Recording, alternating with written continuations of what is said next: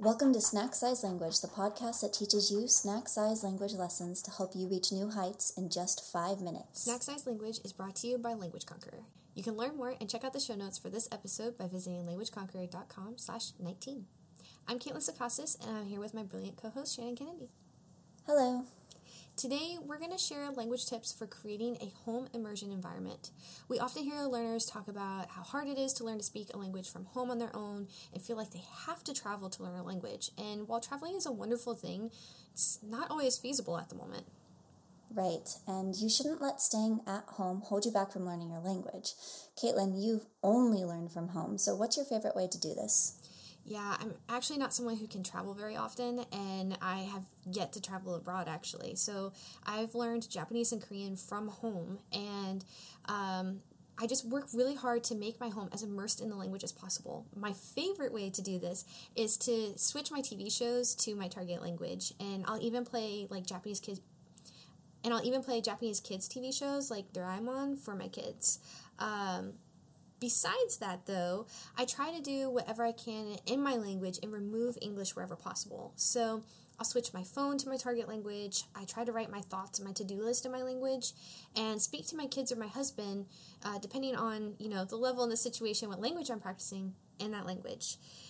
Besides that, I also look for active ways to be social in the language here. So one thing that I was doing before was I was going to the Japanese Saturday school that is at my alma mater, my college that I went to, and have Japanese language exchanges there. A lot of the moms they have some free time while their kids are in the school. So I've made tons of Japanese friends and acquaintances that way, and that's a little bit harder right now, but I'll still use things like hashtags on social media, on Instagram and TikTok to find content in that language so that I can comment back and watch and be exposed to the language versus scrolling on social media in English. Yeah, those are some really great techniques, and there's a lot of other stuff that you can do in addition to, using social media or networking platforms to get immersion, and anything that you have that's electronic at home, literally anything, you can switch it over to the target language that you're working on and get some practice and immersion that way as well. And one of the things that I like to do is Amazon is actually a really great platform if you're looking for movies or books in the language that you're learning. So with my kids, we speak Chinese, so I've ordered a ton of their favorite books like The Nightmare Before Christmas or, Winnie the Pooh or other Disney classics in Chinese, as well as movies. Like around Christmas time, I got Home Alone in Chinese, and all of it I found on Amazon. So there are tons of resources available to you like that, where you can easily find content in the language to create a more of an immersion environment at home. All right, so here's how you can put what you learned in this lesson into practice. Find a hobby or leisure activity you love and find new ways to do it in your language from home. It doesn't have to be a full immersion experience to make great practice. And starting small with one change can help you adapt easier. All right, and Shannon, you have a trade secret for us?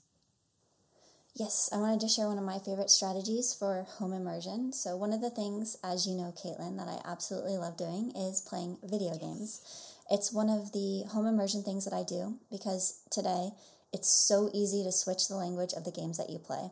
Recently, I bought a couple of the Assassin's Creed games for my Nintendo Switch, and on the purchase page, after scrolling down a bit, there was the option to download expansions, including additional language packs. So I'm going to be able to play my new games in Japanese, Russian, French, and German now.